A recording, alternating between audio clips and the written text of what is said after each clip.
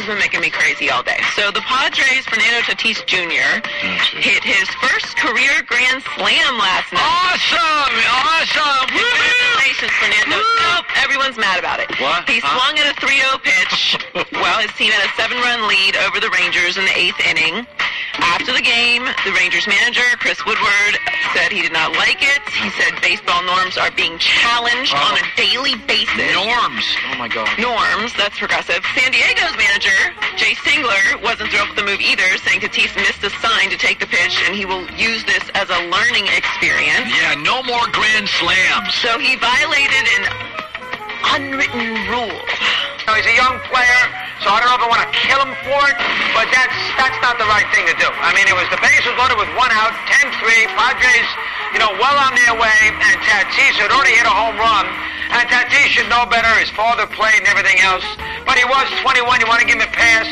I have no problem with Texas being annoyed. Padres are going to score more runs in the inning. They've already got a 7-run lead. It's the top of the 8th, not the top of the 5th. I mean, that scenario, you know what? Take it easy. I mean, a grand slam there, it's a meaningless grand slam. It means nothing. I'm old enough that I grew up in a game where you had a lot of older guys that had all the power, and they would tell you how to act, how to do, what to do. And you acquiesced, and you did what they told them to do because that's how it was. Nothing upsets me more than dumbass crap. And who leads the sports world in dumbass crap than unwritten Major League Baseball rules?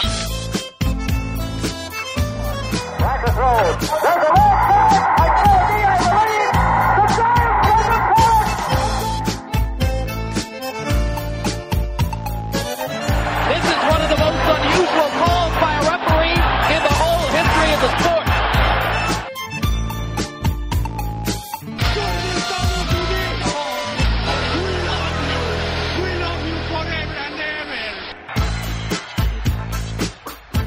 Profe, I have the Book of Unwritten Rules here. Nice. It was published by Baseball Digest in 1986. I got it off of Baseball Almanac, which is kind of one of the main sources of baseball statistics and rules and history. So,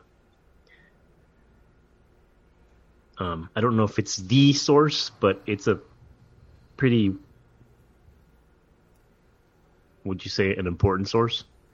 Yeah, that would Baseball be. Almanac. And sorry, did you say the Book of Rules or Unwritten Rules? I'm sorry, the Book of Unwritten Baseball Unwritten, Rules. okay. It's basically a list that I'm going to read to you. Nice. How many are there? Looks like 30 here. Oh, okay. Let me read them to you. All right. Okay? Number 1. Never put the tying or go-ahead run on base. Number 2. Play for the tie at home. Go for the victory on the road. Number 3. Don't hit and run on an 0-2 count. Number 4. Don't play the infield in early in the game. Number 5. Never make the first or third out at third. Number 6. Never steal when you're up. Never steal when you're 2 or more runs down. Don't steal when you're well ahead. Number 8. Don't steal third with 2 outs. Number 9. Don't bunt for a hit when you need a sacrifice. Number 10. Never throw behind the runner. Number 11. Left and right fielders concede everything to center fielder. I love that one. That's such an antiquated one, but I think it still holds true when you teach kids. Number 12. Never give up a home run on an 0-2 count. Never let the score influence the way you manage. Don't go against the percentages.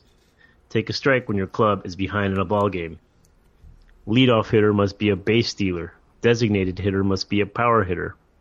Number 17. Never give an intentional walk if first base is occupied. With runners in scoring position and first base open, walk the number 8 hitter to get to the pitcher. In rundown situations, always run the runner back toward the base from which he came. Number 20. If you play for 1 run, That's all you'll get. Don't bunt with a power hitter up. Don't take the bat out of your best hitter's hands by sacrificing in front of him. Number 23. Only use your bullpen stopper or closer. This was written in 86 in late inning situations. Number 24. Don't use your stopper in a tie game. Only when you're ahead. Number 25. Hit behind the runner at first. Number 26. If one of your players gets knocked down by a pitch, retaliate. Number 27. Hit the ball where it's pitched. Some of these are so obvious and beautiful. Number 28. A manager should remain detached from his players.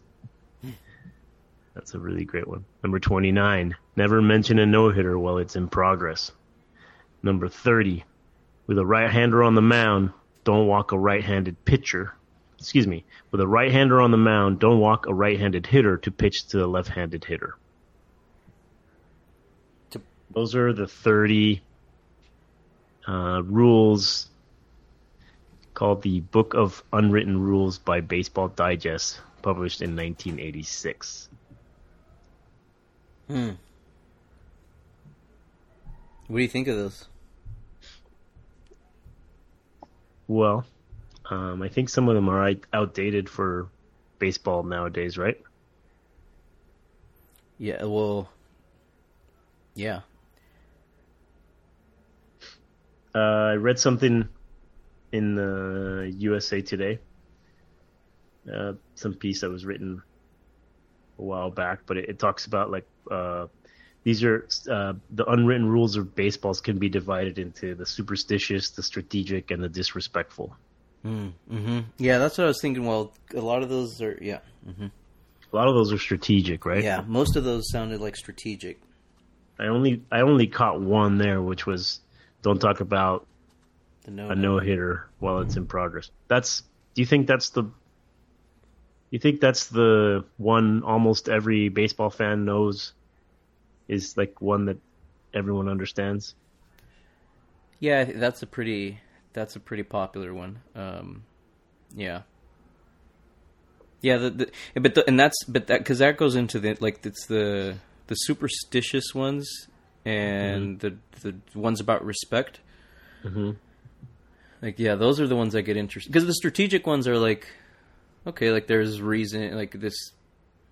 Right. There's you can kind of see the reasoning behind them, even if some of them are outdated because of just how the game's changed and players have advanced and all that. But the ones that are just funny, dude, are the superstitious ones, and and the respect ones. Mm-hmm. I mean, I guess what was your experience? Like, what are the ones that really, as you were growing up playing, like which ones really stuck to you? Like, as far as like you really bought into them, and which ones did you were you like, that's stupid? Let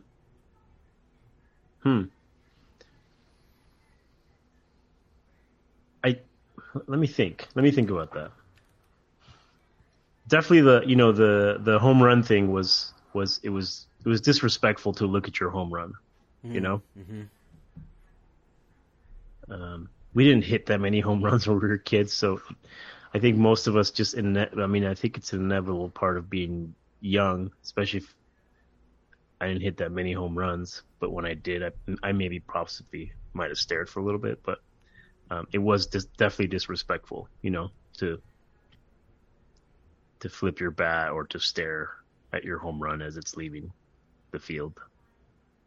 And you're saying like you didn't question that, like that was one that. No, I didn't. It was like, oh, that would be disrespectful to do that. Yeah. There was one that I always hated. This was not an unwritten rule, but I hated this on the team I played where, a manager. So if I was playing third base, and a ball came to me, a ground ball was hit to me, we were supposed to get the lead runner for the last out of the inning.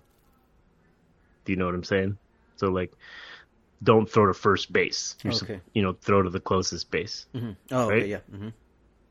And I just could never. I always would throw to first. That throw just seems easier to me. It's one that I make more often, You understand what I'm saying? With more consistency. So I always thought I would always take my chances with throwing to first, because to me that was I had much more like practice and repetition with throwing to first than throwing to second. And I don't even know if that's true. That's just how I rationalized it. But I would get a lot of shit from my second baseman and from my manager. Says it didn't look professional, he said. You know? Mm-hmm. That's a weird one, right? But I think looking back, it makes sense. It makes sense, yeah. Yeah, but no, but you just like throwing the first, man. Yeah, and I think I was just afraid of. I always thought. I mean, it all makes sense now, but I had really stupid reasons for rationalizing it. Like, I don't know why I thought throwing a second just always seemed more dangerous to me. I don't know why I thought that, because if I overthrow the second baseman, I'm going to have the same predicament as if I throw the first baseman. You know, overthrow the first baseman. You know what I'm saying? Yeah. The runner's going to move, and we're going to be in deep shit now because of my error. Mm-hmm. Yeah, and I guess that's like that's what makes these funny, is the like the sacredness of them, because the reality is, say with that one, you should, and I'm sure, I would think, like on most teams today, or I guess it depends at the level, but like the infielders are being taught to know who's on first, basically. Like if it's if it's that leadoff hitter who's super fast, right? Then throwing to first is probably the safe bet. But if it's Manny Machado, you should definitely go to second. Mm-hmm. So it's like, what's funny about these is that they're so, it's like such a set in stone thing, rather than just the reality with most things is that, it depends. Like, circumstances matter. Of course. And so that's a. Mm-hmm. Go ahead. I was just gonna say, like, in the case of, say, with the no-no, like, are there some circumstances where you should maybe say something?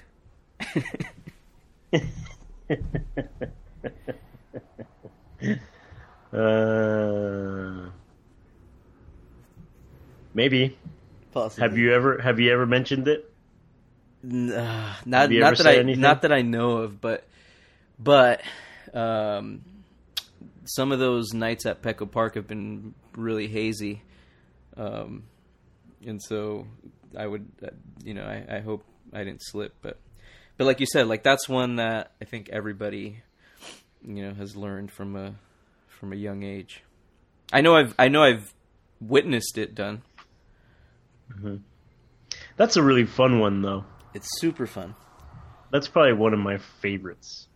It's one of my favorite baseball things, period. Mm-hmm. Because you obviously talk about it, and then you just start staring at each other, and you're trying so subtly to say, "Hey, do you see what's happening?" Mm-hmm. Right? Mm-hmm. Everybody knows what's happening, but why is there still a need to say something? I find that really fascinating. Yeah. Something about acknowledging it, huh?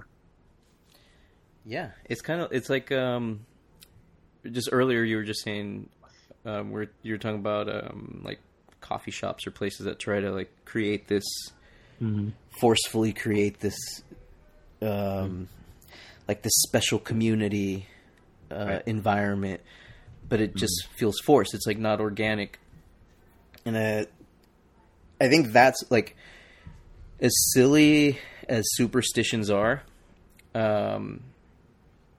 what I think makes it cool, like what makes baseball like a cool thing, and like a lot of other things, is that these are like organic things that developed, and then, or if they didn't develop organically, at the very least, by the time it's gotten to us at this point, after so many generations, it feels organic, because it's this thing that's like, it's almost like these esoteric things that are being passed on. It's like exclusive to our community. Because if you explain these things to an outsider, we sound like, it sounds stupid. Like, it's right. And that's what makes it cool. Like, so it's like, oh, we're part of this like secret club, and it's like gives opportunity like for bonding, where one person passes on you pass it on to Frida, you know, and now Frida knows, and she's gonna pass it on, you know, and it's part of this little, like, that's a community, that's a real community.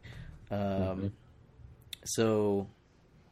I think that's what's cool about it. As ridiculous as I do a lesson in one of my classes where we talk about some of this stuff. Not admiring your home run, and then what happens afterward, the retaliation. And because in my classes, like 99% of the students don't care for baseball, and they don't catch it, right? They don't catch it, but not only do they not catch it, but then when it's explained why, like why so yeah, I explained it, like, do you see how as he's running around the bases, the third baseman's yelling at him, and then when he gets to home plate, the catcher's yelling at him, and the pitcher's yelling at him. Do you want to know what he did? And they're like, what? Then we replay it, they watch it, and they're like, what'd he do? It's like, well, he's like admiring that he hit a home run, and of course their reaction is, why is that bad? Like, he did something good. It's like, well, and that's where you go into, in that context of a classroom, they just laugh, and it's like, that's dumb. Like, what the hell? Like, I don't get it. It makes no sense. Like, and their faces are, and that's part of the fun of the lesson. But like, when you pass on something like that, yeah, say like from a parent to a child, or from a coach to a player, like those little, then it's like there's something like it's our little special thing. Yep, I think so. It does have a place, these unwritten rules. Would you say? I think so. I like them. I think it gives a lot of character to the game, a lot of charm to the game. I like them too, but I think it's also good to every once in a while reassess and reevaluate and recontextualize, right? And maybe say, we don't need these. We'll keep these. And then, because getting rid of some allows for new ones to be created, right?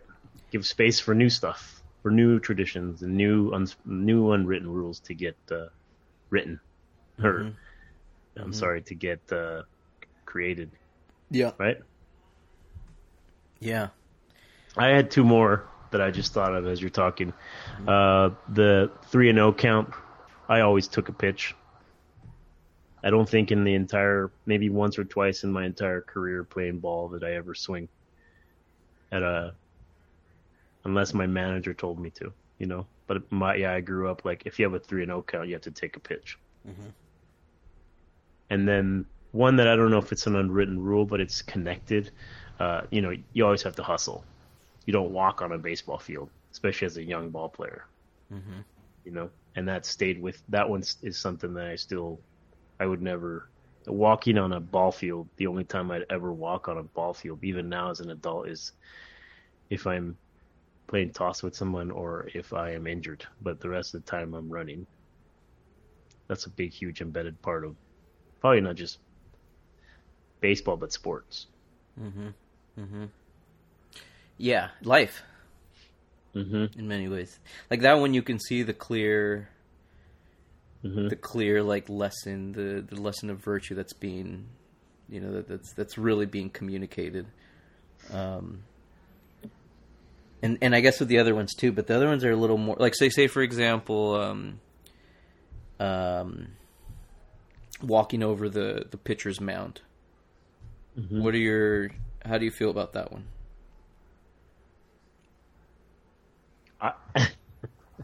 I don't have a problem with it, but if the pitcher has a problem with it and it's clear because I know the pitcher, I wouldn't do it just because it's disrespectful, right?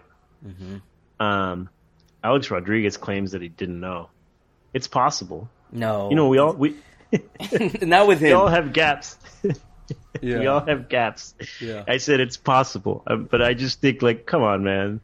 Everyone knows that, It's not like no one walks, no one does that. Right. I never saw anyone do it, until I saw A-Rod do it, and I'm like, oh, okay.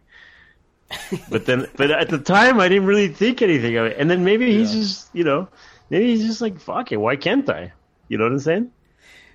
But that's a great, like, explaining that one to somebody, you know, imagine, imagine taking a girl out on a date and you're trying to show her how great this thing is that you love this game. One that it's already boring. Like, she's already sitting there like, dude, like, this is going on for how many more? 9 more of these?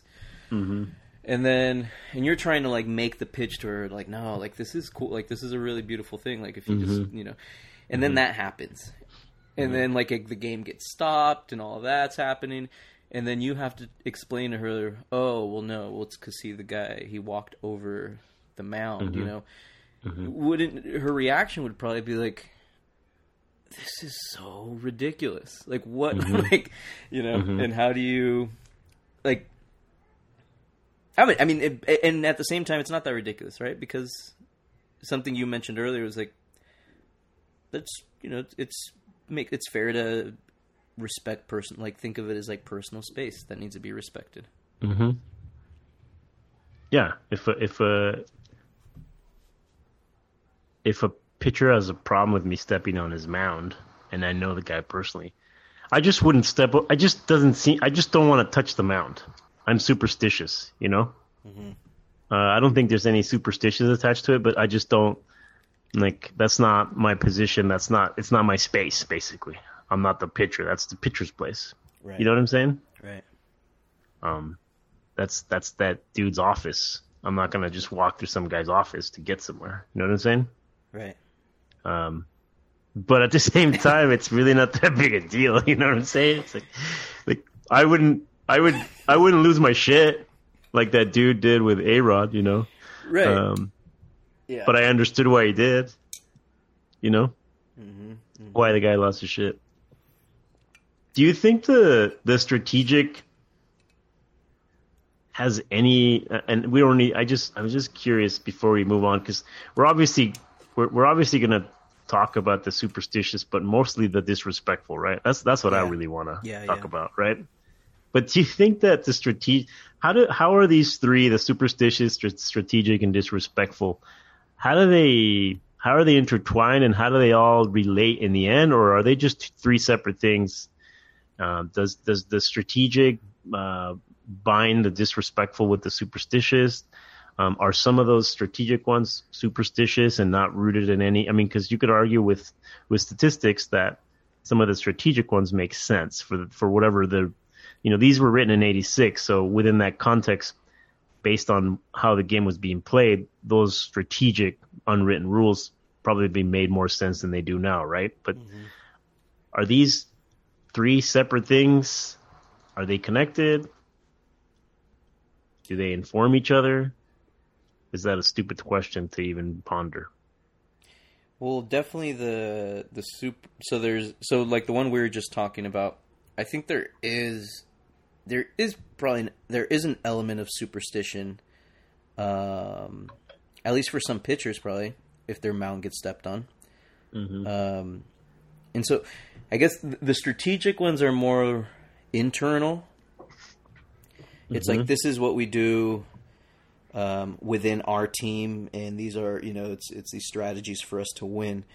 Where, and I guess, and some of the superstitious as well. Like, these are things that we do to ensure that we win.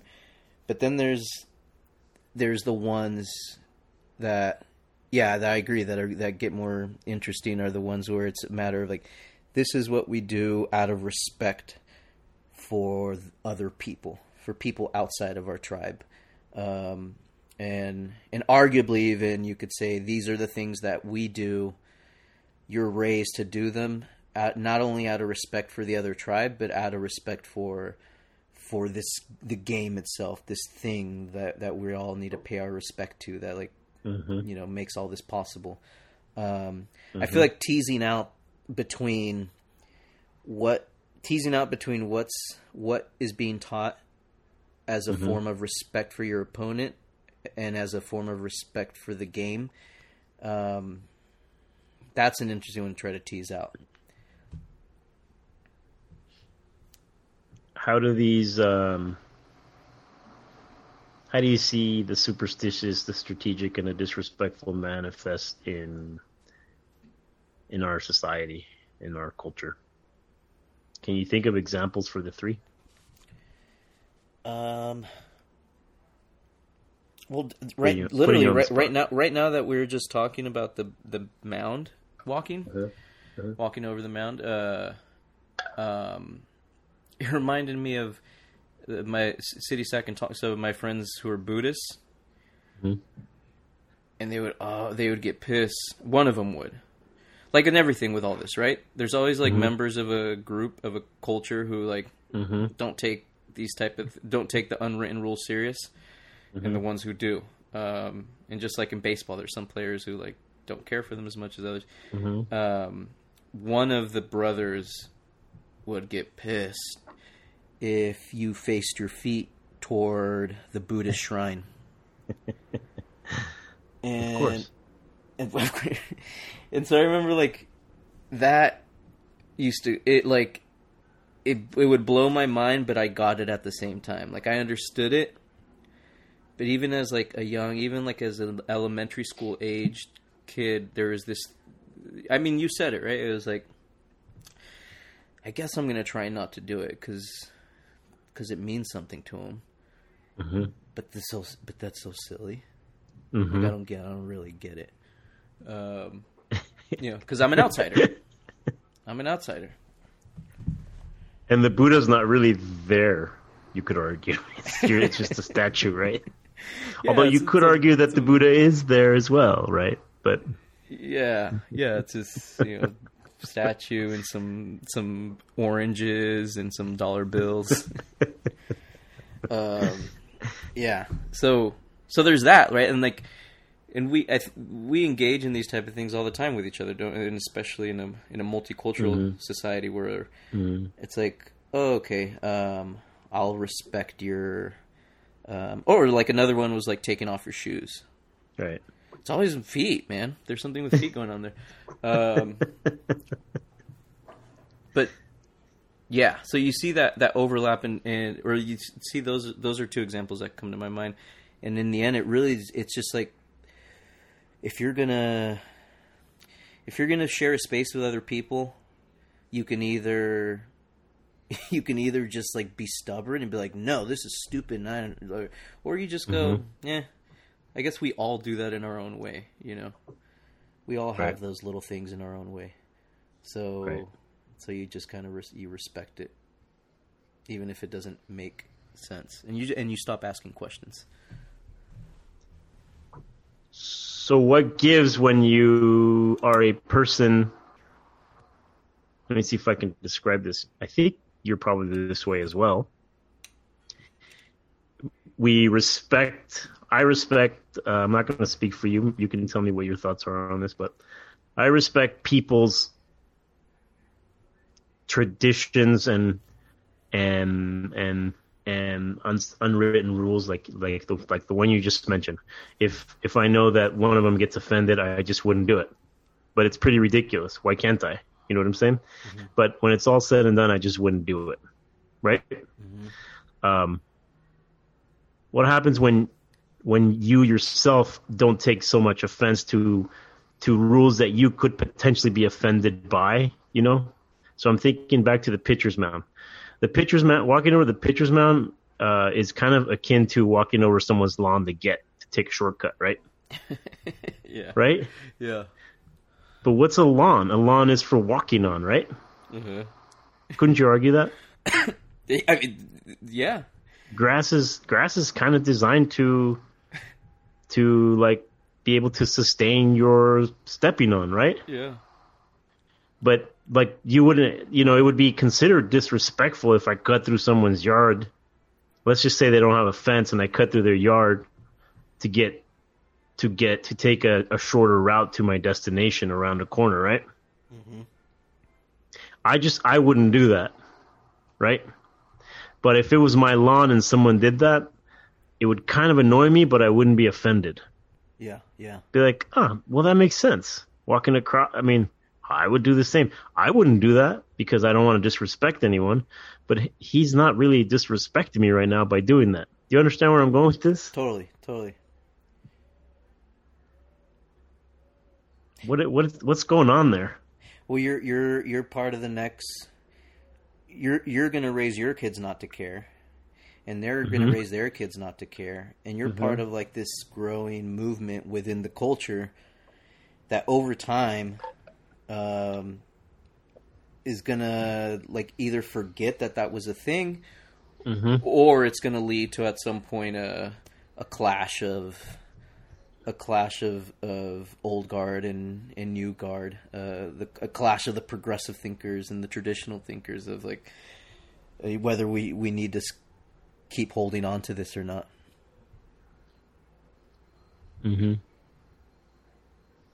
And we see that, like we're seeing that here, like a lot of players over time. It's just like, yeah, no, this one's,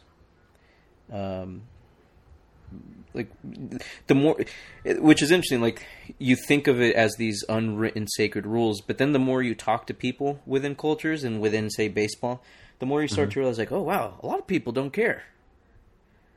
Like Right. what gives this thing strength is this idea that it's sacred. But the more you actually talk to people, the more you realize, like, it might actually be a minority people who actually care about this, and their If any at all. Yeah, and it usually is some minority, and you know that's the other part of this is how much of this is just how much of like the codes that we get taught to follow really stem from just.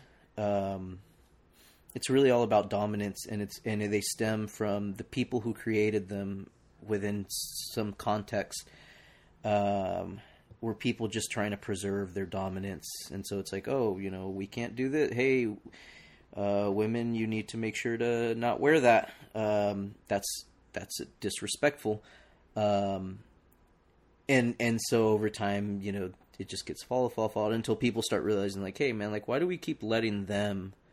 Why do we keep following these rules that that really just kind of benefit those, like, the one group of people within our group? And so, like, with baseball, it seems like so many of these are about the pitcher.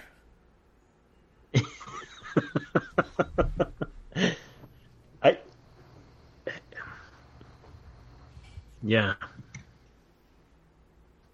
Like, how much of this really are these unwritten rules? Think about at least the ones that are about respect. They seem to almost majority all be about respecting the pitcher's ego. Would it be fair to speculate on something? Can I? Is it okay? Is it too early in the podcast to bring in race into the matter? Oh, well, I mean, yeah. Most pitchers are white, right? Mm-hmm. Or were for a long time, right? Does that have something to do with it? Because you were saying...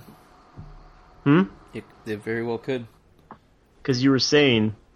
I'm not going to remember what you just said, but I thought you said it very well. You were talking about it's a way... Like, the decorum is a way to maintain the integrity of...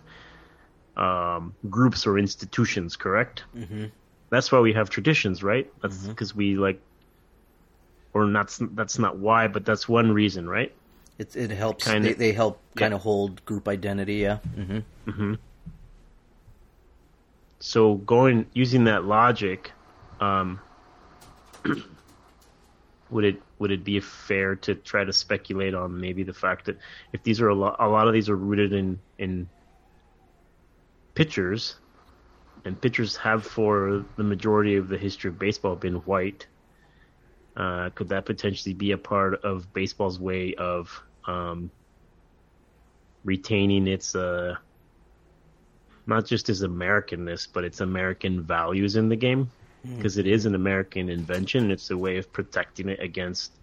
It's like a knee-jerk reaction or a very subtle way of rejecting the influx of Latinx ball players and Asian players and all the different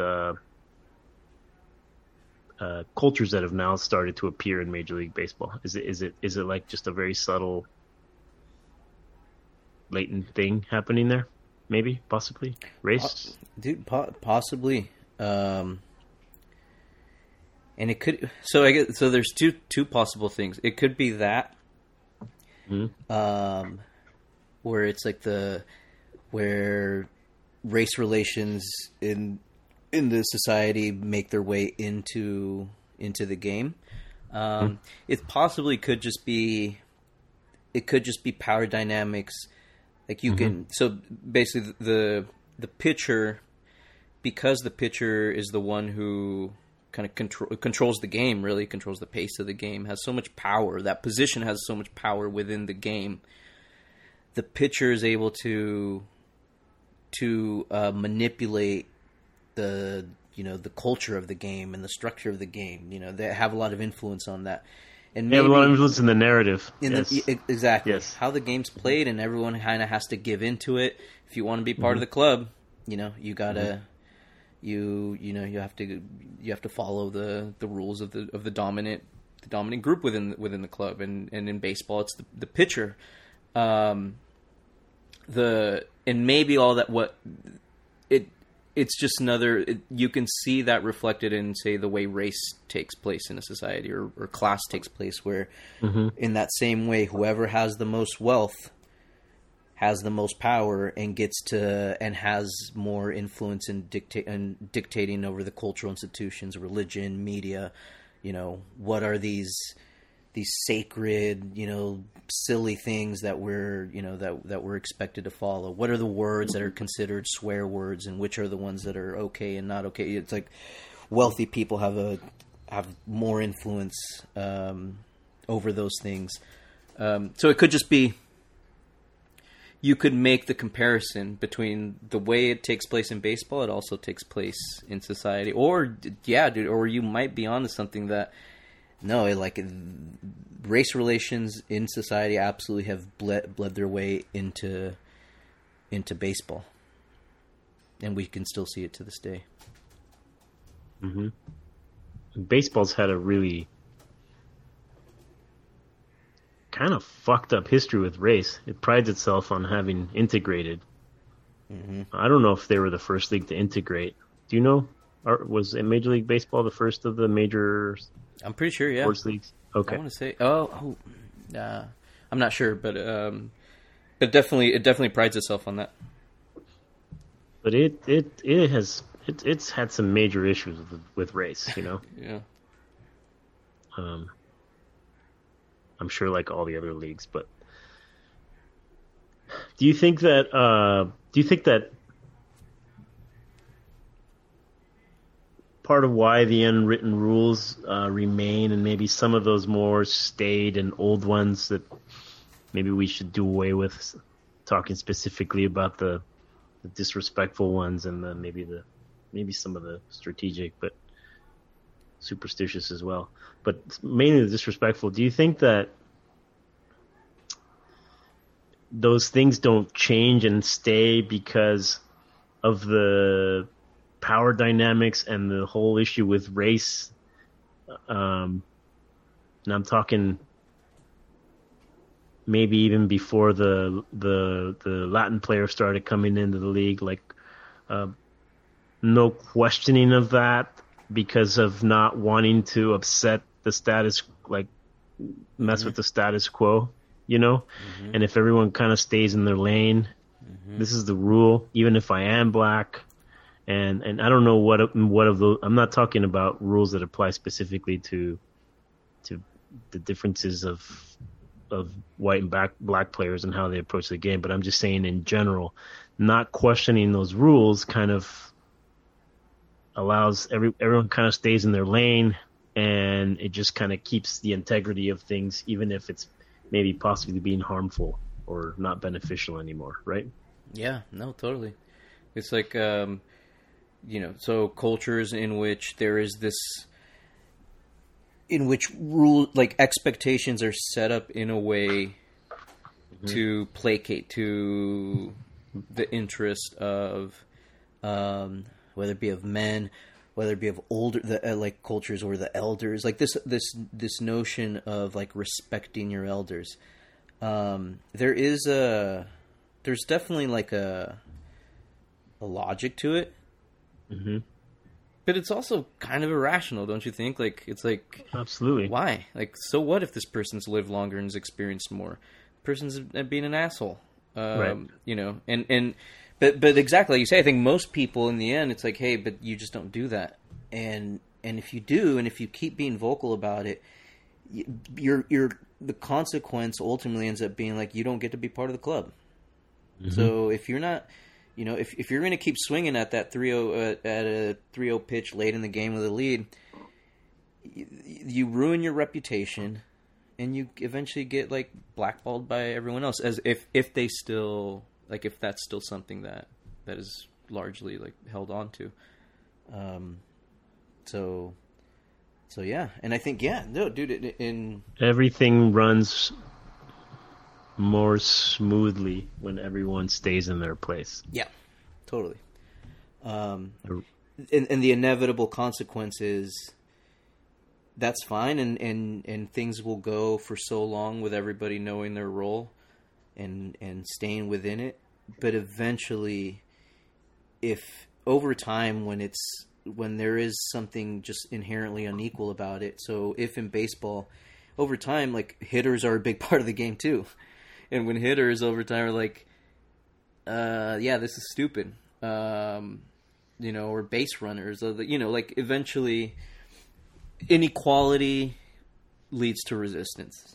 Like that's what happens. And so over time, people are going to start challenging those norms. But you know something interesting about pitchers? What's that?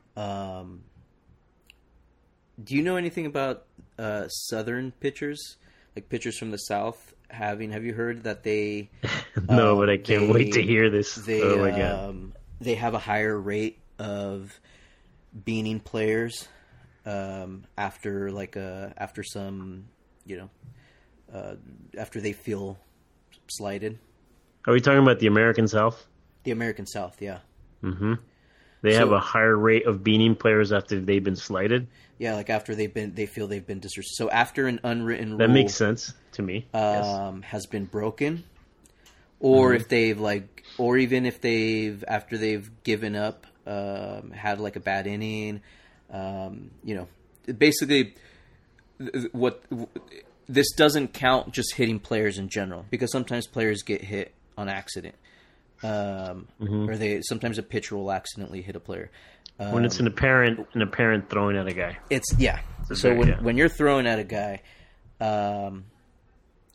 it's predominantly white pitchers from the South, and so, which is funny that someone even like took the time to I love this to look this up. And so there's something. So there's cultures of honor are. So for example, like gangs are cultures of honor, where there's like these like no snitching is, you know, this like unbroken, you know, it's a sacred code within gangs, which is similar to, and if you snitch, you get snitches get stitches. The same way that like if you break unwritten rules in baseball, you're gonna get plunked. And so basically, within cultures of honor, men have this. There's this expectation that when they feel that their honor has been disrespected, they feel the pressure to have to respond physically with violence, to show like I'm not a punk, and don't disrespect me. Don't like you're disrespecting my honor. And so gangs are one example. Certain like Middle Eastern cultures have a strong culture of honor where men do not. Honor killings are like the clear example of it. Where like if a girl goes off and marries a guy without her father's blessing, the father might like kill him, kill the daughter, right? And it's like seeing the brother and like the family kind of the culture sees it as like, well, she shouldn't have done that. Like she shouldn't have disrespected the honor of the patriarch. the American South is the other place that has a strong culture of honor, where the South is known for being really polite, but they're also known for men don't tread on me, basically. Mm-hmm. And so there is, I guess I'm thinking of that now that you're saying, you know, like, so if how racism can bleed into the game, the same way that something like that like bleeds into the game, where there is this culture within the American South of honor where men feel very sensitive about being disrespected and retaliate physically. Why their guns matter. And then you see it in the game of baseball that that men from the South, or white pitchers from the South, have a higher rate of plunking players. That's amazing.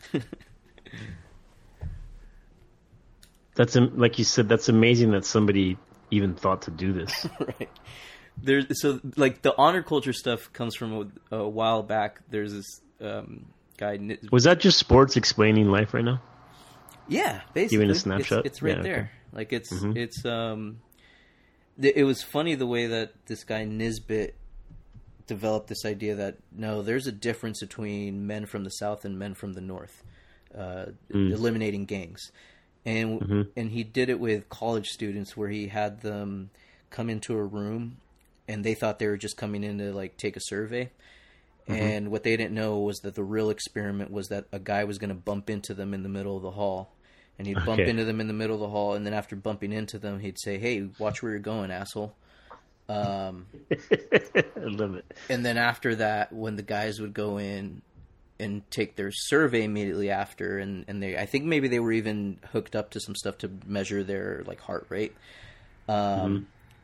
They found that like that students who came from the South were way more worked up over that little altercation, while guys who grew up in the North weren't fazed by it. They just thought like that guy was weird, like that was weird what just happened. And from that was one of the main. They did various experiments to suggest like no, there really is this. There's this culture of honor that runs through the blood of men from the South. And Americans from the South tend to trace their lineage to herders from, like Celtic herders. And herders have a very invested... it's very important for them to protect their reputation, because if they're going around herding their animals and someone steals them, and it gets known that you can steal that guy's animals and he won't do anything about it, then you become a punk and an easy mark to get stolen from. So you have to like be tough, and you have to let it be known that you can't be disrespected that way. And so the theory is like that, you know, genetically and culturally apparently could get passed on to the point that it even makes its way onto a baseball game. That's amazing. Wow. Yeah. Madison Bumgarner is from the South. Oh, shit. Yeah, see? There you go. Case in point. Done. Yeah. Oh, that's beautiful. Bless whoever came up with that. I mean, who was it? Who was the person you mentioned just now? I don't know who made the baseball connection, but but who was the Nisbet? What'd you say? Richard Nisbet is he's famous. He's a famous social psychologist for that. I feel like I've heard this before, but yeah, I didn't know the name. I love it. Yeah, and then Baumgartner, everything is starting to make sense thanks to sports. Mm-hmm. And so do you think, like, what are your thoughts on that idea of policing? Like, so that's the other part is and we're seeing this change. We're seeing a lot more players and managers who don't believe in retaliation, as opposed to others who still believe, like, no, it's our way of policing inappropriate behavior, disrespectful behavior. Where do you stand on on this form of like Retaliation? yeah, retaliation is a way to like preserve respect. That's a great question because in general, I think retaliation in life, I think retaliation is very dangerous, and I would say it just makes things worse. Mm-hmm. You know. Mm-hmm.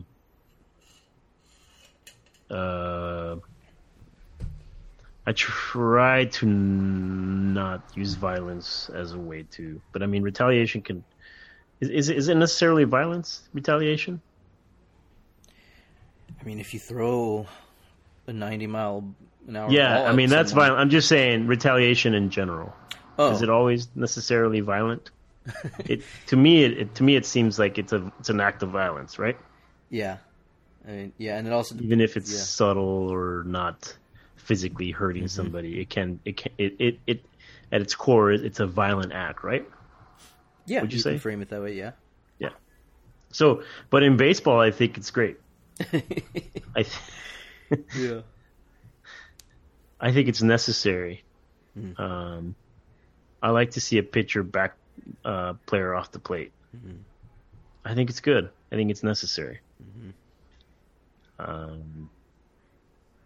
Because because I think it gets into kind of the more mind game aspects of the game. That if you all of a sudden get rid of this idea of retaliation, then I think it changes the way a hitter approaches an at bat. I mean, could we talk about Manny Machado and his reaction? Mm-hmm. Yeah, this past week. Yeah, what can you describe what he did? What was his reaction when Tatis went yard for that grand slam in the back? What was his face? He looked like it kind of looked like an aw shit face, right?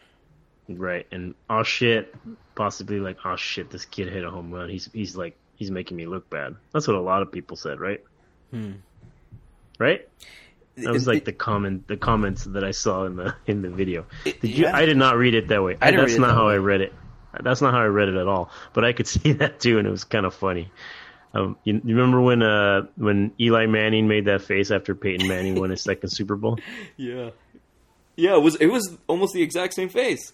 Yeah, same face, right? Yeah, except I think this time it was Machado going. This kid missed a pitch, and they're gonna throw at me. But not only that, if we're gonna get yelled at, basically, right? It could potentially make us look like amateurs. Mm-hmm. That's the feeling I got. Yeah. What do you think it was? That's true. What was his face? Yeah, what was this? Did we already describe what his face was? Yeah, it's kind of like an aw shit face. Yeah. You're right. Yeah, I read it like an aw shit face, like what you said of like aw shit, I'm gonna have to wear one now. Mm-hmm. But you're right, dude. That of this idea of they're gonna think we're amateurs and like, and I do wonder how often do we, whether it be players or just in general, do you follow along with the rituals and the expectations and these unwritten rules that exist simply to demonstrate to everybody else that you belong there. You know what I mean? Mm-hmm.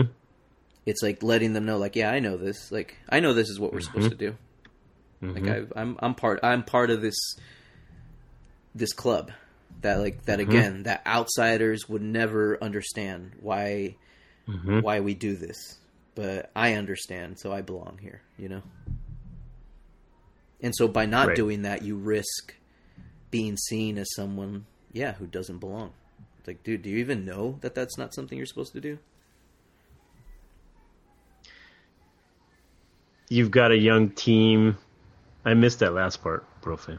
I couldn't hear it. When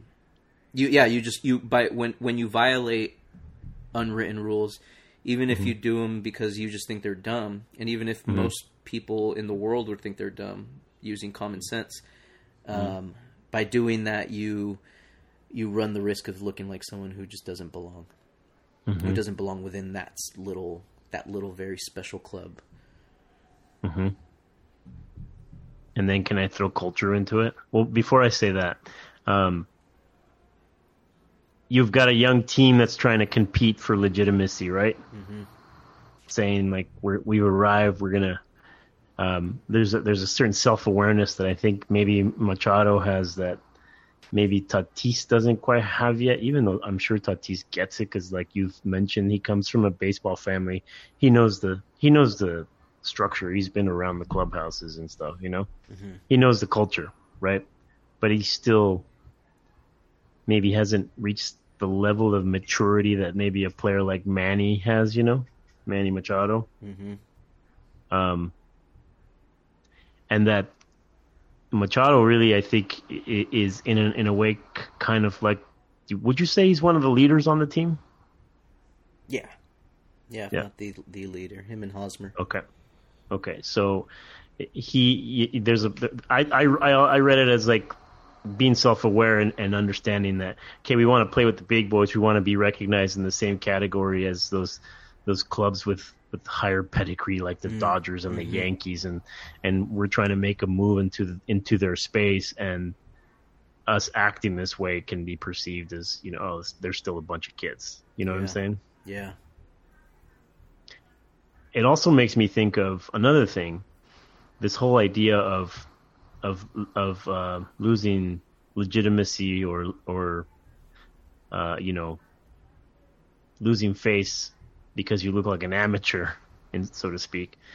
There's a cultural element to that, right? Like, you don't understand the rules of how the game is played here, and this is making us look bad, kind of thing.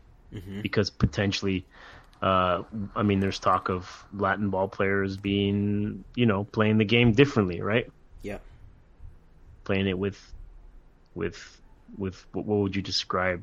What do they describe it as? With more passion? That's such a degrading thing. I hate when fucking people say that. Yeah. Oh, Latins just have more passion. I'm like, no. Yeah, more flair. With more flair. Fuck you.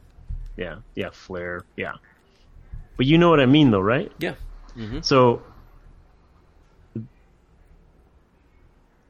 does that not play itself out a lot in regular, everyday society? The idea of the newcomer or the person who's not fully assimilated to America, that maybe writes an email incorrectly or doesn't follow some expected social protocol, and it kind of makes, if you're somehow connected to that person, part of their operation, it makes you look like an amateur, makes your team look like an amateur. Mm-hmm.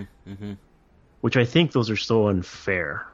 When one, for the person, like I when I worry about that, like if something happens, that if I am the one that makes my team look like an amateur, or another person makes the team look like an amateur because they haven't understood some nuance of a specific culture, I think those things are really unfair, because how are you supposed to learn some things that are just so subtle and so they're unwritten, right? Mm-hmm. How do you understand those unwrittens if you are coming from the outside? Is it just a process of a series of humiliations and someone telling you? Like, how do you get told these rules? Yeah. No, I mean, or you never do. Like, or it's a way to, that's how we, like, that is the way that groups determine who's really one of us and who's not. You know, there's those who say that upward mobility doesn't really exist, like class mobility doesn't really exist in society, because the way they see it is, dude, you can go from growing up poor and then you know, making money, and now you have upper class income, but culturally, no matter what, no matter how rich you become and how long, you know, if you grew up poor, we will always, for those of us who come from, you know, quote unquote, a family, you know, who were born into wealth, and wealth is part of it, runs through our lineage, we can smell your new money type from a mile away. Yes. And it's yes. just strictly from those type of little things, those little unwritten rules that no matter how much you want to be, you think you're part of our club, you're not. And don't you think baseball right now has a need to address this issue of it being perceived as being stodgy and staid and old and dusty? And that's why it's like shaking off this idea of the, you know, because would you say overwhelmingly everyone kind of said, yeah, okay, Tatis, you know, he might have made a mistake, but who cares? What's the big deal? You know what I'm saying? Mm-hmm. Like, do you think baseball's at all interested in confronting that aspect of itself, and this is a good place for it to start? Oh yeah, yeah. And it's probably been going on, you know, like right now we're following it more closely, but this it's like it's been I'm sure the closer you look at the history, you'll find these type of stories where this has been an ongoing kind of there's always this ongoing cultural battle within the game of like which rules which unwritten rules, you know, are held on to and which ones aren't. Like we're currently witnessing specifically like the 3-0 pitch issue, but not overall. Like overall, people are, even the ones who are saying that's stupid and like, oh, these unwritten rules are dumb. A lot of them are still saying like, but you know, not stealing late in the game, like that one I'm okay with. You know, like there's still this desire to hold on to it, and I think for good reason. Like it's like, no, we don't want to, like that. It is what makes our game special, is that we have these little unwritten rules. But like you said at the very beginning, it's like, but eventually the conversation has to start happening over, is it time to move on from some of these? And Tatis may have just completely opened it up and just, you know, let it be known that the vast majority of ball players today,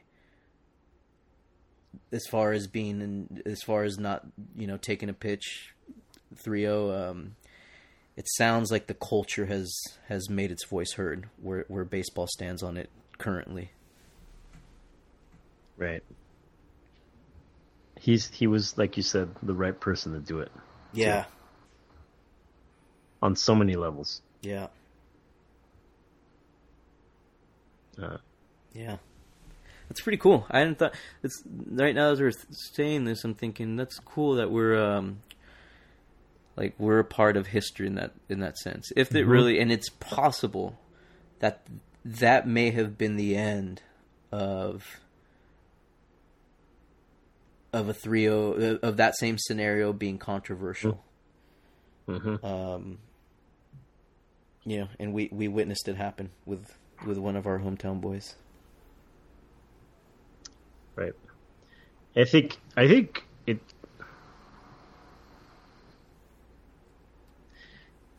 What the reason is the reason that it doesn't sit well with most of us. Is it simply because the object of the game is to get hits and to hit home runs and to score runs and to produce, right? To me, it just seems so ridiculous that you would be upset that a player who works really hard at doing something you would deny them the right to do the thing that they're supposed to do because there's some rule that says, oh, if we're already beating this team by X number of runs, you know, is because there's not like an official number that says after you lead by 7, you shouldn't do that, right? Yeah, no, there's no, what, there's no fucking number, right? How do you define a big enough lead? Yeah. Right?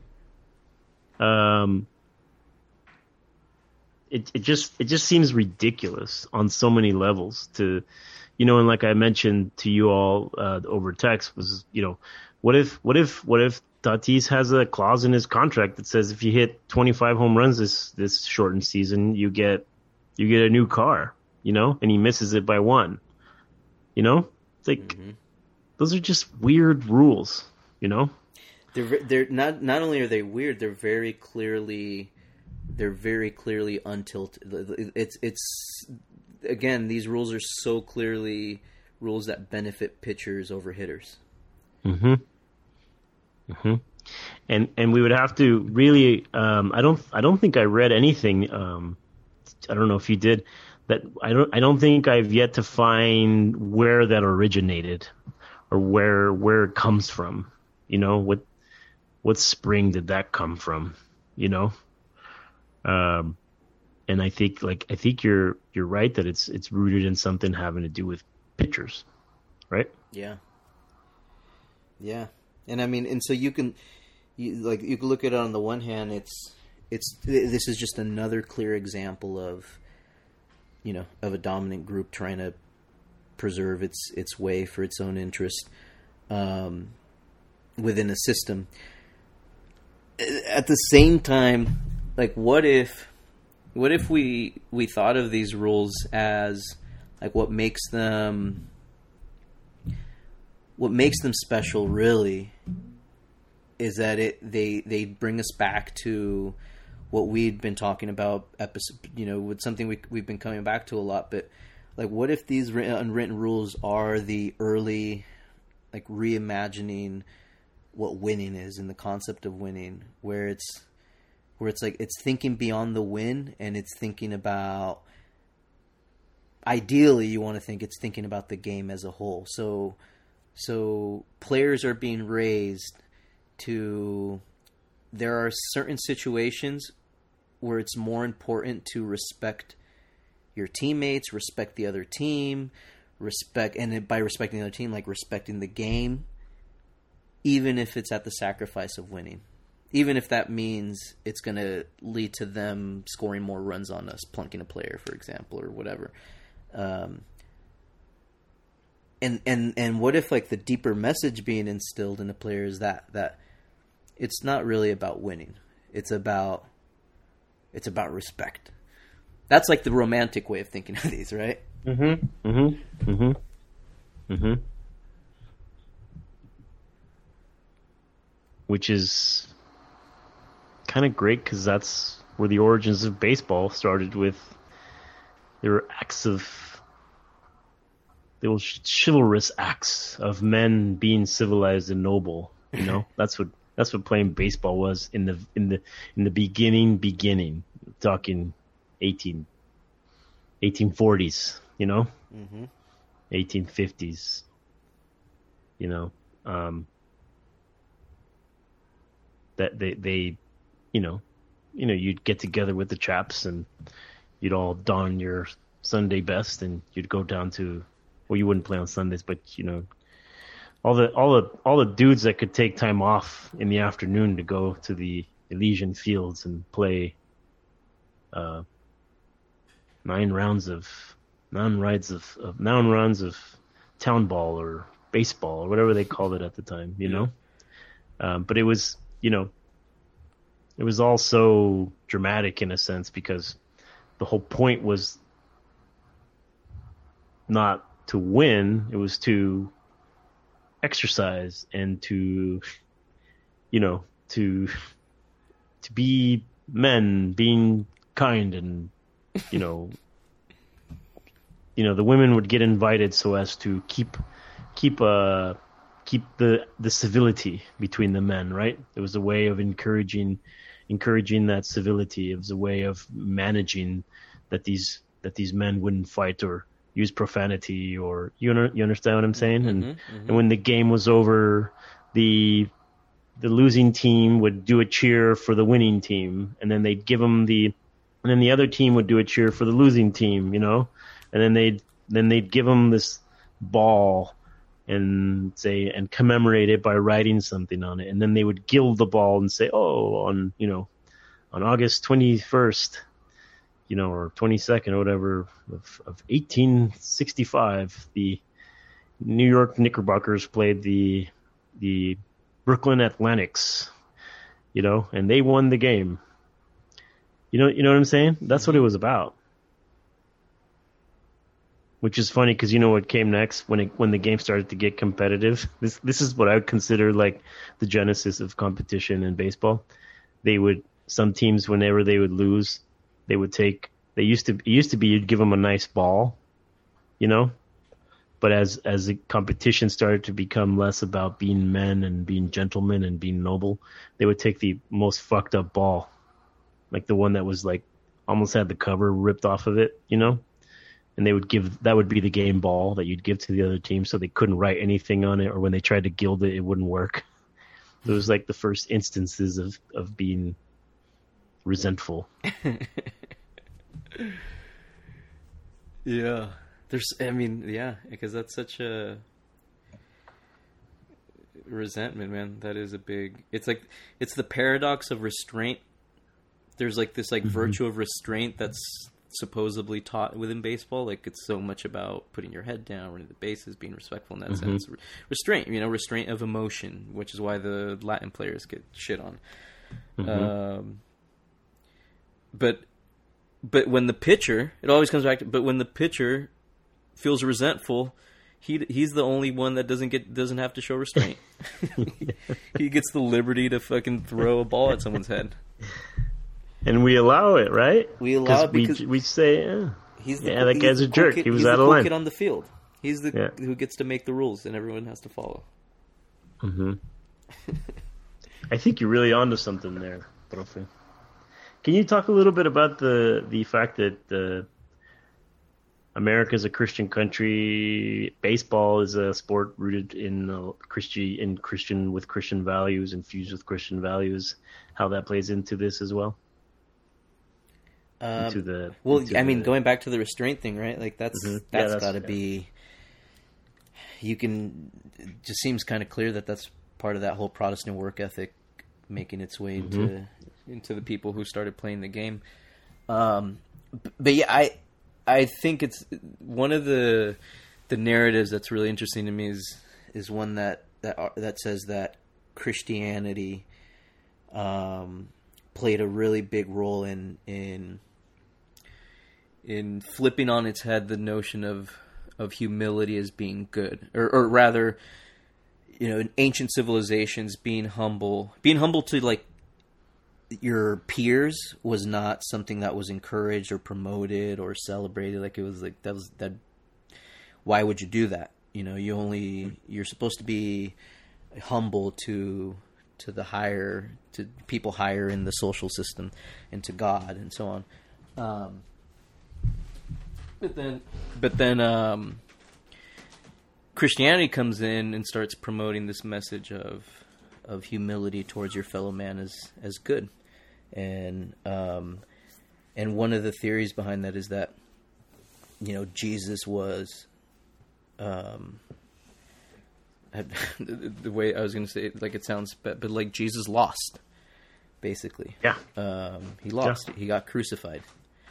And so how do you then, when, many years after his death and when, the religion is starting to form, you have these people writing about him and the origins of the religion, and the New Testament and the Gospels and his books. How do you take a guy who lost and make him seem heroic? And so a way to do it is to suggest that, losing and sacrificing yourself is actually winning. It's actually a heroic act. And then you see it like in all the things, the messages that he gave and the teachings that he promoted about essentially being humble. And so from that, looking at it that way, it suggests that Christianity played a very influential role in turning humility into a virtue that then, and then if we relate it to that people who devoutly Christian, people who were part of the development of baseball, like infused that into a virtue into the game. They don't say that, but I assume like we can make that connection. That's how it made its way into baseball. What about the fact that a lot of this is also connected to the line that divides veteran players from young players? and part of this kind of, hierarchies and things of that nature. How does all that play into this? This idea of, the young guy can only do so much. He hasn't earned the right to do something like that, right? Yeah, we see that, right? Don't we see that in so many other areas, right? Like the dominance of age. Mm-hmm. I know that I use this word, yesterday, but I think that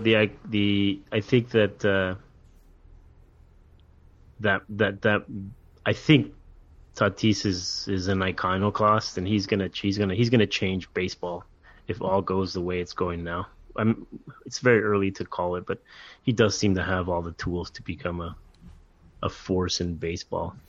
And that moment, it had to be a young kid who's just starting out to really, because it's not an old guy saying, "Oh, I can do whatever I want." It's more like, "No, I'm going to defy the rules as a youngster, second season, Latino with dreads, the guy who plays with flair, et cetera, right?" It's kind of like it was the perfect coming together of a lot of things.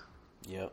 And all during the context of an American culture that is increasingly diverse, increasingly Latino, and increasingly more so than, not that this is anything new, but just increasingly ageist and doesn't have the same respect for elders that you see in other cultures.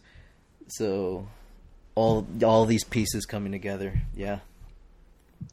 How great was the unspoken rule number 28? A manager should remain detached from his players. That one was thrown out. Mm-hmm. It's quite the opposite now, right? Seems like it. On purpose, by design. Like the young players need a more relatable persona in the manager, right? It's gone are the days of the old viejito manager who wore a Rolex watch and was sipping on whiskey and yelling at players, right? That shit's done. Yeah. Yeah, no, totally. In all sports. Right. Which isn't a bad thing. No. But I do happen to be from an era where that was the archetype for the manager was that viejito drinking whiskey, Right. So I got stuck there. So to see the player that looks just like a manager that looks just as young and buff and like the player is kind of weird to me. And then he hands him an iPad as he comes back from his at-bat. That's kind of weird to me, And that the managers that get hired for the teams these days are very, very clearly said that the manager of today has to be a person who can relate to his players, right? Who understands dealing with the young millennial generation, right? Right. From an organizational standpoint, that makes complete sense, don't you think? Yeah, no, totally. That's a lot.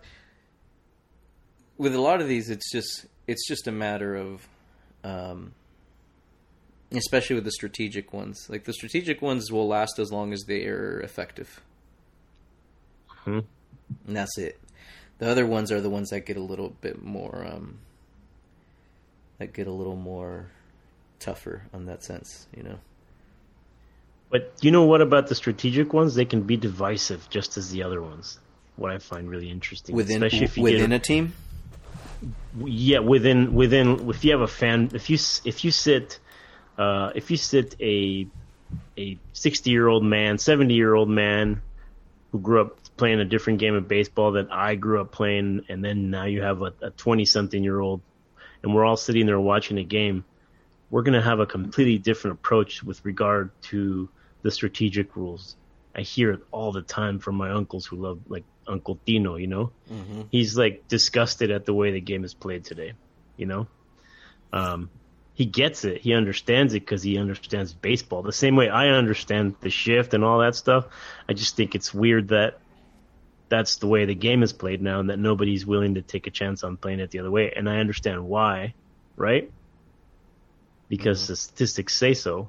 But I also think those can create a lot of controversy. And I would say that the superstitious and the disrespectful kind of stem from there. Like they sprout from the strategic. Mm-hmm. Mm-hmm.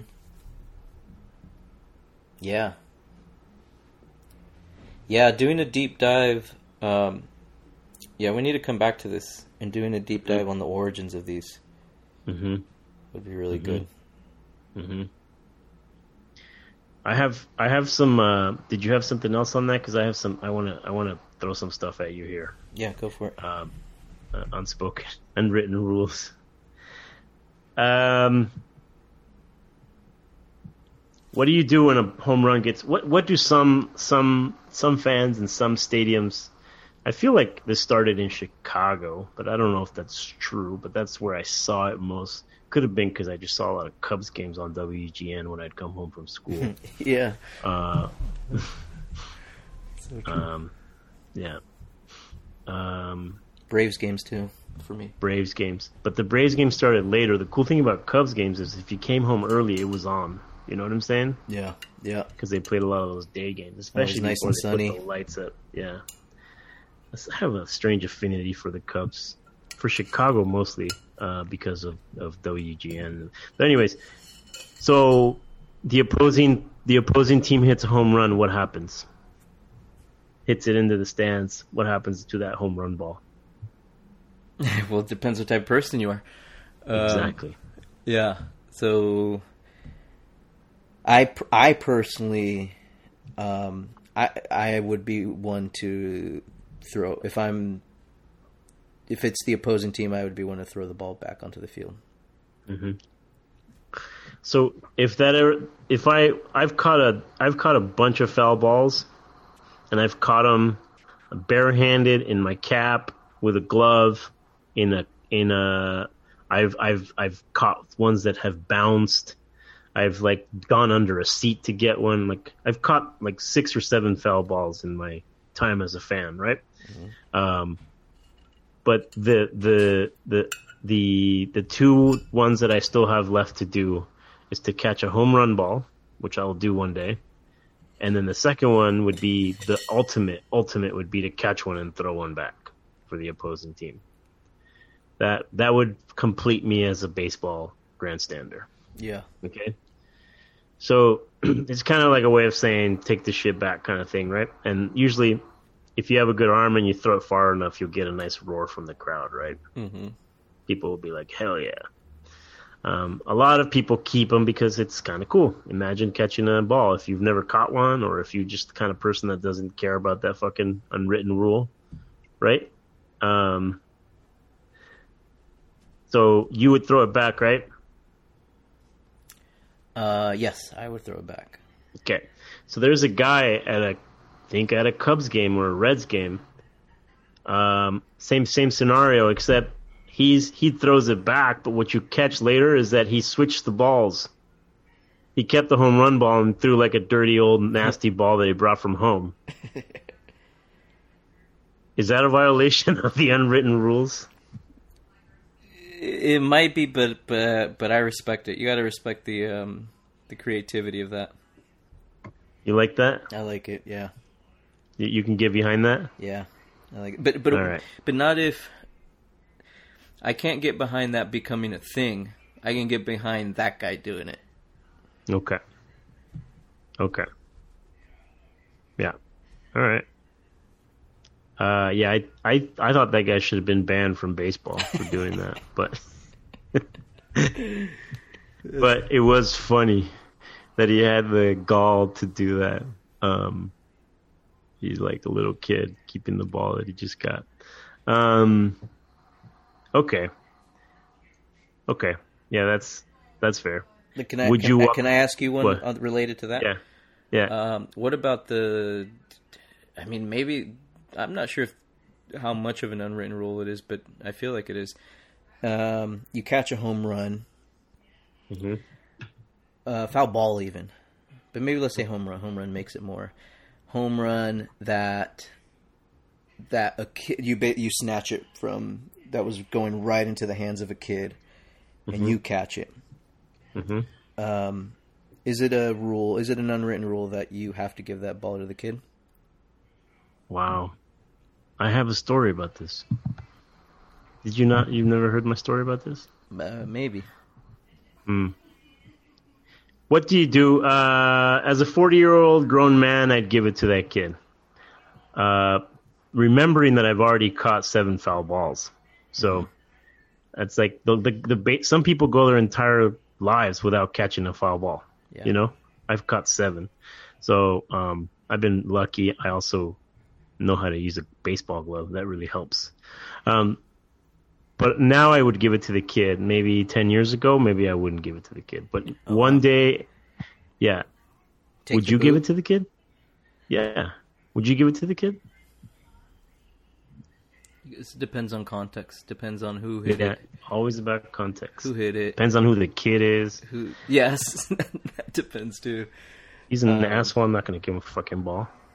I mean, what you're dealing with, though, is the situation where you snag it, the kid's crying, the crowd is booing you, and now you have to decide to give it to them or not. And I feel like what makes it hard, for, say in your case, you still, even as a 40-year-old, I don't know, maybe Frida's never got a ball. Maybe it was her favorite player, and you caught it, and you're thinking to yourself, "Oh, I'm going to give this to my daughter." Mm-hmm. You know, but then you have a kid crying right there. So I don't know is I have lots to say about that, because the one thing I would do is I would approach one of the ball girls and say, "Hey, give this fucking whining kid a ball. He stops crying like a little fucking baby." You know what I'm saying? And I'd take home my ball if I really wanted to do what you just said. But here's I think I would give the ball away, even if Frida wanted it from the favorite player. Okay? Just because I believe in having good baseball karma. Okay? With foul balls. And I think that's why this story that I'm about to tell you has something to do with that. Because it's not the first time that I've given a ball away. You know? When I said earlier that 10 years ago I probably wouldn't have done it, I think I was saying I would probably have a harder time with it. I was kind of lying there. I think I would have still given the ball to some kid. But here's what happened. I was at AT&T Field, or whatever the fuck it's called now. It used to be called Pac Bell in San Francisco. Yeah. And I had really nice seats that were given to me by a friend. Really, really nice seats. And I couldn't have afforded these seats at what was then Pac Bell. So I'm sitting there, first row, near the left field line. Barry Bonds, fly ball gets hit to Barry Bonds. The inning is over, and Barry Bonds takes the ball. He looks directly at me. Okay, he comes within like 10 feet of me. I don't know why. Maybe because I was the only brown person in a field of white people. I don't know. That's what I think it was. But he pointed at me, you know? And I'm pretty sure it was me. And he just like, he chucks the ball and I catch it. I mean, the ball came directly at me. You know what I'm saying? It was like, there was no question about it. There's nobody in front of me. You know what I'm saying? This kid was like 3 rows behind me somewhere, you know? And I catch the ball and I was like, "Thank you, Barry." And he just he acknowledged it and he kept walking. And I was like, sweet. And this fucking kid behind me starts crying, saying, That was for me. He's like pointing at me. That was my. I'm like, dude, no. I know he was pointing at me. Like, I'm pretty sure. But he started crying. So then I fucking grabbed the ball and I gave it to the kid. I was like, oh, here you go, man. Fuck you. I don't fucking want this ball anyways. Here's the ball. So something really miraculous happens. I get tickets to a game the same exact the next night. Okay. Same exact seats. Rich Aurelia's up. He hits a line drive. Like, he whacks it. Like, the kind of one that if you're not paying attention and it hits you, it would have been bad. Like one of those. Mm-hmm. He whacks it, and it like came right into my glove. Mm-hmm. Okay? And it was like it was a liner, and I caught it, and then I got a clap from my section. Nice. Baseball gods paid me back. That's it. So, I'd always give a ball away. Yeah, keeping with the rule. That's the. Mm-hmm. I feel like that's I feel like that's an unwritten grandstanding rule. Be kind. Give it to the kid. Oh, just wow! It's like it's the inverse, right? Yeah, and the grandstands, it's respect instead for the elders, it's for the kids. Mm-hmm. They have the power in the grandstand. You know what? I never realized, because they're all like potential new customers is ultimately what they are. You want them to be, and you want to encourage their consumption of a game that you love as well. You know, if you really think about it, when it's all said and done, it's like, yes, this is a good product. Buy it. You know what I'm saying? Mm-hmm. Yeah. I mean, don't you agree? Totally. Yeah, that's really even if it's subconsciously that everyone's thinking that. Mm-hmm. Mm-hmm. Do you have any other unwritten rules? Do you have a favorite one? Well, I think my favorite one is the first one we mentioned. I really love the not saying anything, not mentioning the no-hitter. One other than that, that one's pretty magical as far as sports go in general. Yeah. You know? I think the not bunting to break a no hitter is like a really funny one, because it's like if bunting is strategically effective for your team to win that game, for you to show restraint, to be like, no, as a team, as a manager, to teach your players, like, hey guys, no, we're not doing that. We're not winning that way because there's something special potentially happening. We have to respect that. Like, to me, it's cool in the sense that it's showing this respect for the game. Like, that's what this keeps coming back to me, is what makes these special is no, we're willing to sacrifice our interests for the good of the game, because a guy pitching a no-hitter is good for the game. Mm-hmm. If that's the way it's being thought of. But I think what it looks like increasingly, more and more people within the game are going like, no, the point of the game is to win. And that's dumb. Like, that's dumb. It's another fucking dumb rule for the pitcher. And so, but I like it. Like, I like the romantic idea behind it. I do too. This idea of respect. I do too. And I think I tend to side with that a little more, but at the same time, if you can bunt to get on because the third baseman or the first baseman are playing way off from their they're playing deep. That is a strategy that you can opt for or not, as a manager, on defense, and you could in theory say, well, if he's playing super deep and there's no way in hell they're going to get to this. I mean, if you run for a base hit because the third baseman's playing you deep at the beginning of the game, would that be unfair? And thus the pitcher throws a one-hitter. Could you look back and say what a fucking scum that guy was? You know what I'm saying? Right. It's again the context, right? Yeah. And there's something beautiful about that like really high level of sportsmanship when you're like, you know what, if we're gonna win this, let's do it the fair way. Let's do it fair. Let's do it fairly, right? Or is it fairly? Would it be unfair to do that? But it's not unfair. It's not unfair to bunt. Yeah, no, exactly. So what is it that you? So what is the correct way of describing this then?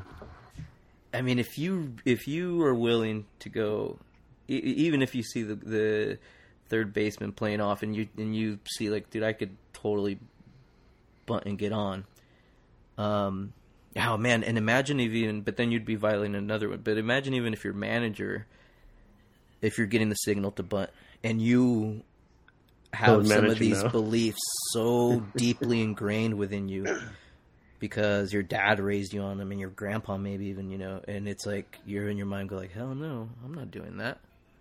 I'm not breaking that sacred rule, because if I do that, then going back to what you were just saying, if I do that, the baseball gods are going to punish me. Mm-hmm. I'm not committing a sin. I mean, there's something both baffling but also beautiful about people who really just who truly believe in whether it be in superstitions or in just irrational beliefs, where it's like, bro, that makes no sense, but there's something kind of cool about the fact that you believe so strongly in it. Right. Religion is that way, huh? Yep, that's like the entire institution of it is founded upon those types of tricky situations, right? Yeah, totally. Yeah, and I guess we've made that clear right here, where it's you can't talk sports without talking religion. No. It's the one thing that's going to replace religion.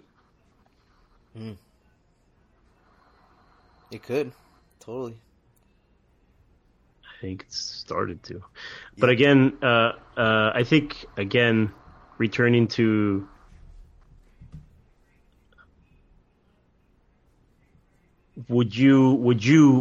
I wouldn't bunt in that situation. Would you, as a player, bunt?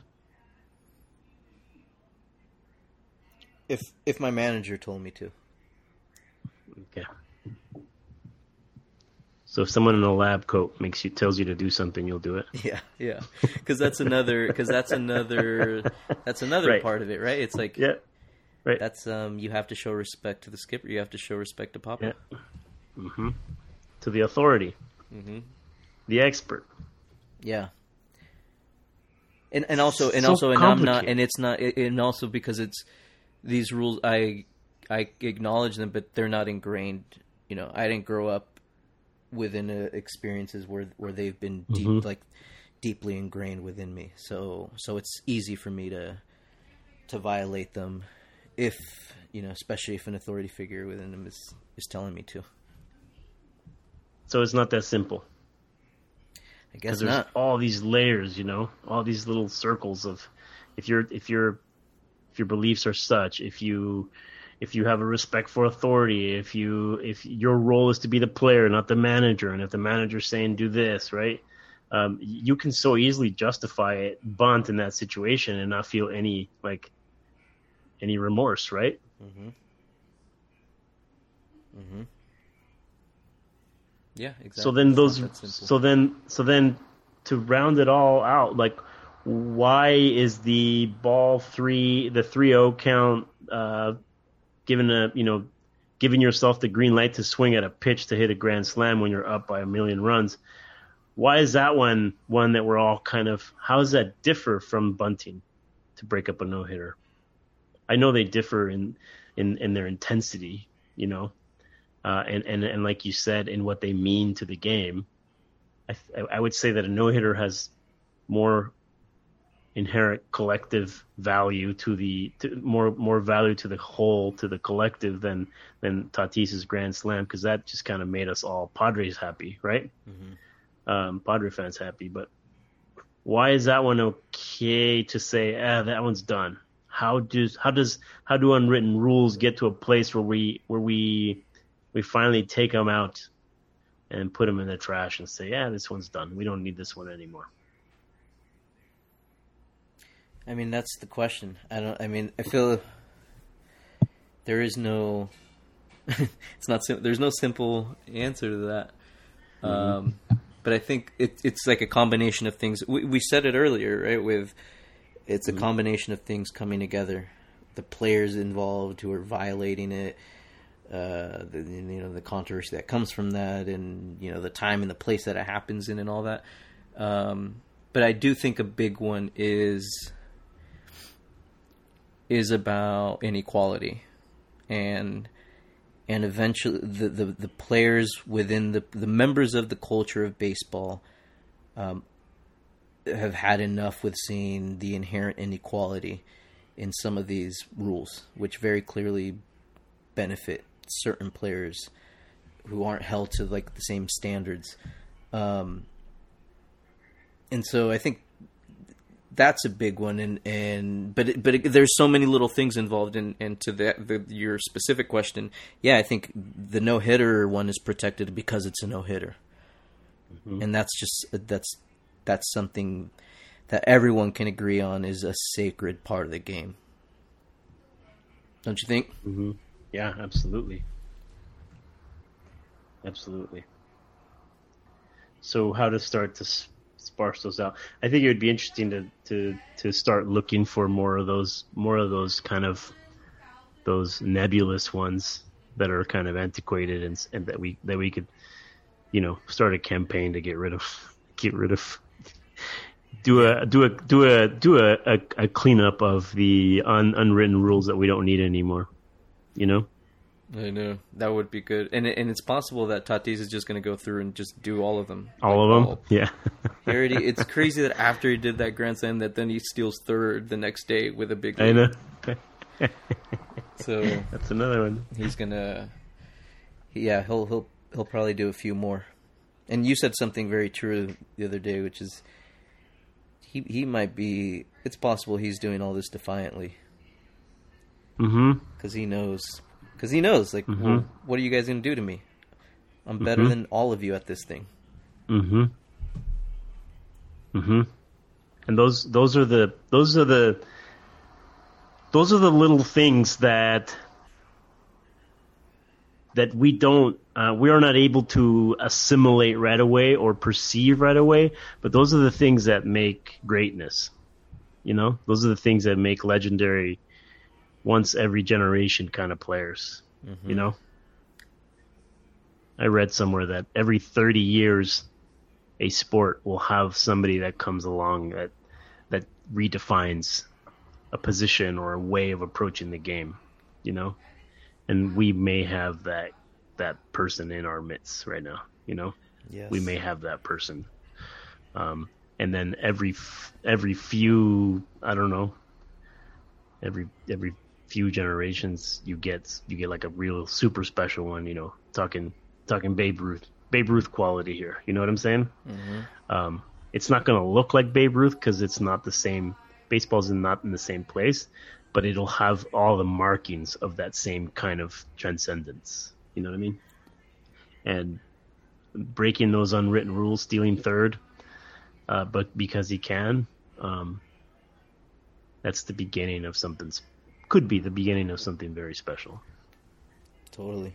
And you have it blocks away happening from you. I know. That's pretty incredible. Cool. Yep. So I wonder how great it would be for those unwritten rules, the strategic ones, to go and do that deep dive for maybe another episode, Professor, and really get at the origins of that. I think it would be really interesting, because it would be interesting to explore how the strategic ones ebb and flow as the game changes. Right. We are in the home run and high strikeout era, right? Mm-hmm. Eventually something will change and something will give, right? Or there'll be a player like Tatis that just completely disrupts the thing altogether, and we say, oh, it has nothing to do with that or with that. It has to do with approaching the game this way. Right. You know? Yeah. Yeah, it's cool.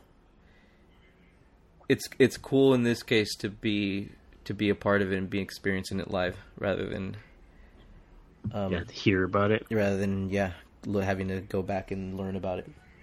Yeah, I agree. So keep your eyes open, folks.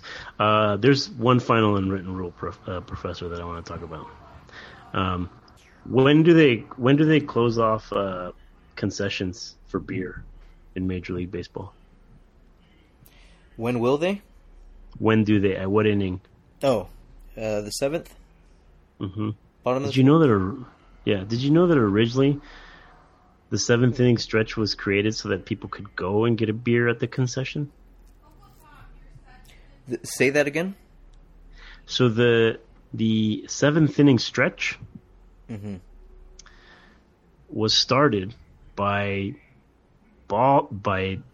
teams that wanted to get higher revenue from concession, and at the 7th inning was basically the 7th inning stretch, or break as they called it, was so people could go and buy shit at go get beers and buy and consume.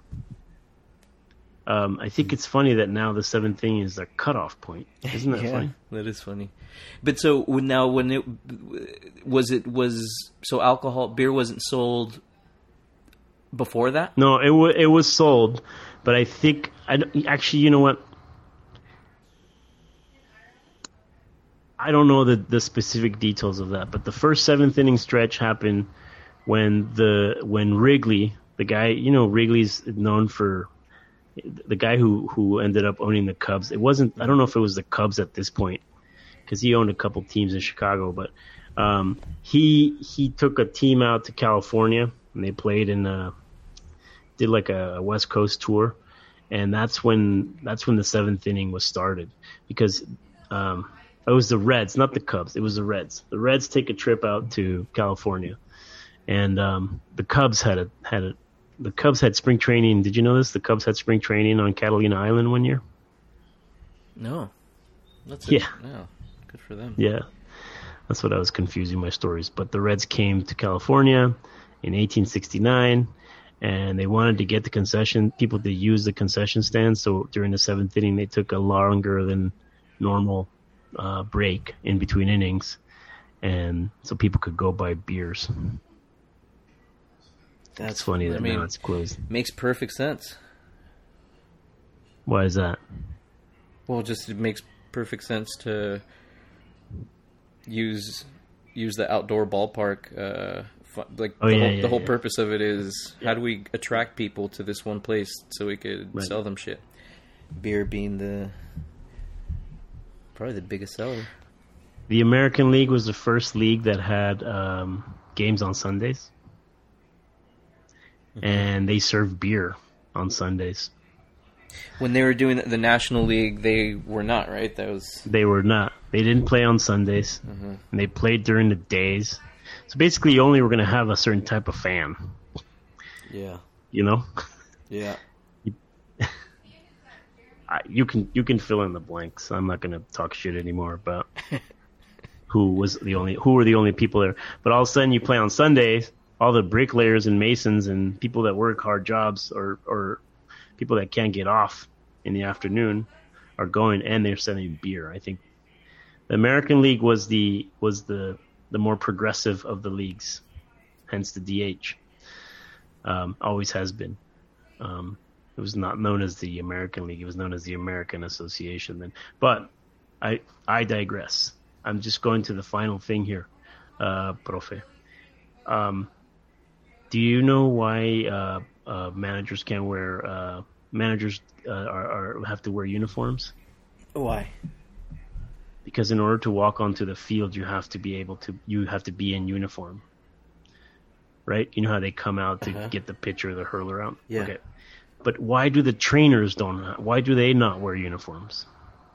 You know what I'm talking about? The guy, the massage guy, or the trainer? Is that what his name is? Or even or even the I don't know if you've been watching the game just ended, but like the landscapers had to come on multiple times to like fix the mound. Mm-hmm. They're wearing like, you know, polo shirts and khakis. Right. These are going to be things that we talk about during our deep dive. All these rules, all these kind of. I'm sure it's written somewhere. It's not an unwritten rule, but I'm just curious about it, right? Yeah. Oh man, what a cliff. I thought you had an answer for. No, it's for next time. Okay. Yeah. It's for next time. You know what I'm saying?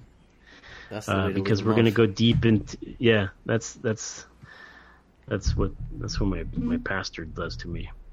The next installment of church. Actually, no.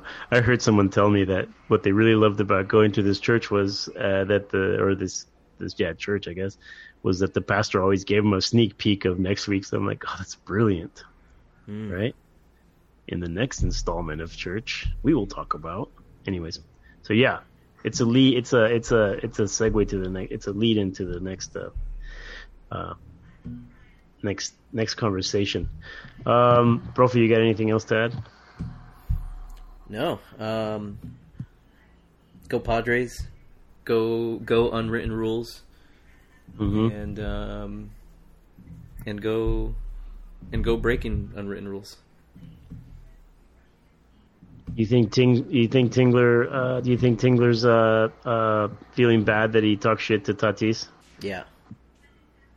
Yeah. Oh well, actually, that's what I'll leave off on. Mm-hmm. Not only did he feel bad, because he clearly felt bad because he literally the next day completely changed his whole everything. Uh-huh. And I do like the fact that he joked in one of the press conferences afterward and they asked him what the players, like what he was proud of his players doing, and he goes, "Well, they're getting pretty good at missing the take signal, and that's good." But I think something that was really cool was, the manager who started this whole fuss, right? Woodward for the Rangers. Mm-hmm. He was the one who was crying about it. Mm-hmm. In the end, he also realized. I think once even he realized, like, damn, I guess I'm part of a small minority of people. I think when he first came out talking against it, he felt like, hey, yeah, like that's not how we play the game. That kid doesn't know. Right. And then he realized, yeah. Until everyone chimed in, and he was like, oh shit, I'm the only one who still, like, most of you guys don't believe. So it forced him, and at least he conceded, and he said,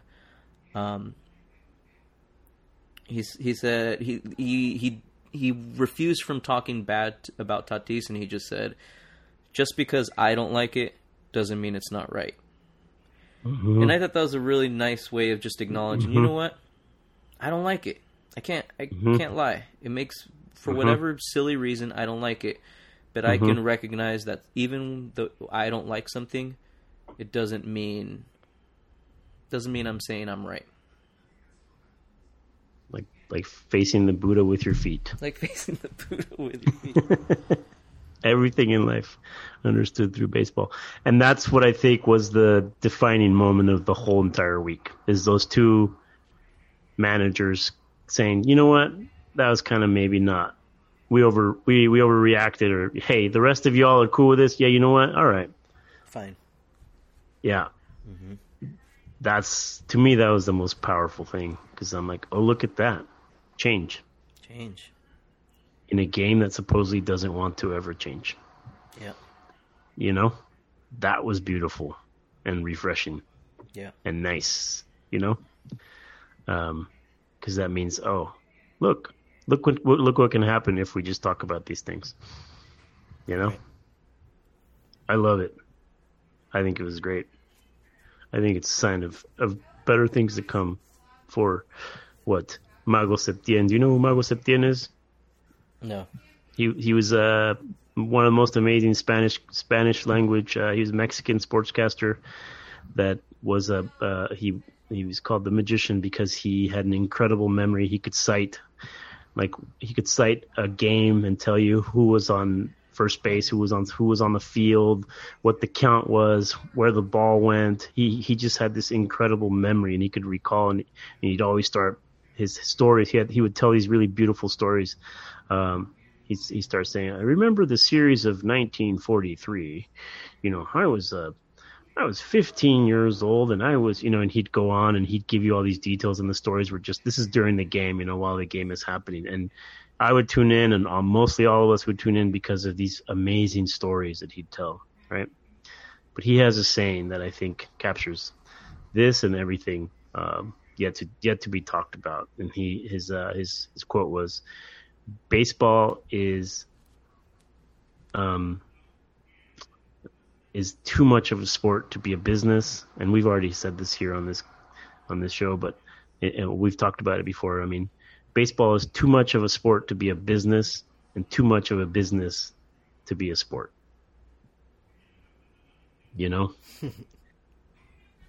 And in the context of the history of the United States and of identity and race and culture in the United States, baseball always has kind of been following along and telling the story in its own little way, over and over and over. It's nice to see it peek its head out again and say, "Hey, look, I have something to say about these culture wars or these culture things that are going on right now." Ever so subtly, but something was said by baseball this week. So it's alive. There's a pulse there, Mr. Professor. Absolutely. Well said. That's all. Hope y'all have a wonderful week or whatever. Wonderful rest of your week or summer or whatever. Life, whatever. And get to work on looking at your fucking unwritten rules of your own personal life and of your own society and culture. What are your unwritten rules? And get to work on those, cabrones, because our evolution depends on us redefining and rethinking those unwritten rules. So yeah, get to work, cabrones. But make sure to follow them too. Follow them? Yeah, follow them. Oh yeah, that's true. Follow them too. Shit. Damn it. See? Thank you, bro.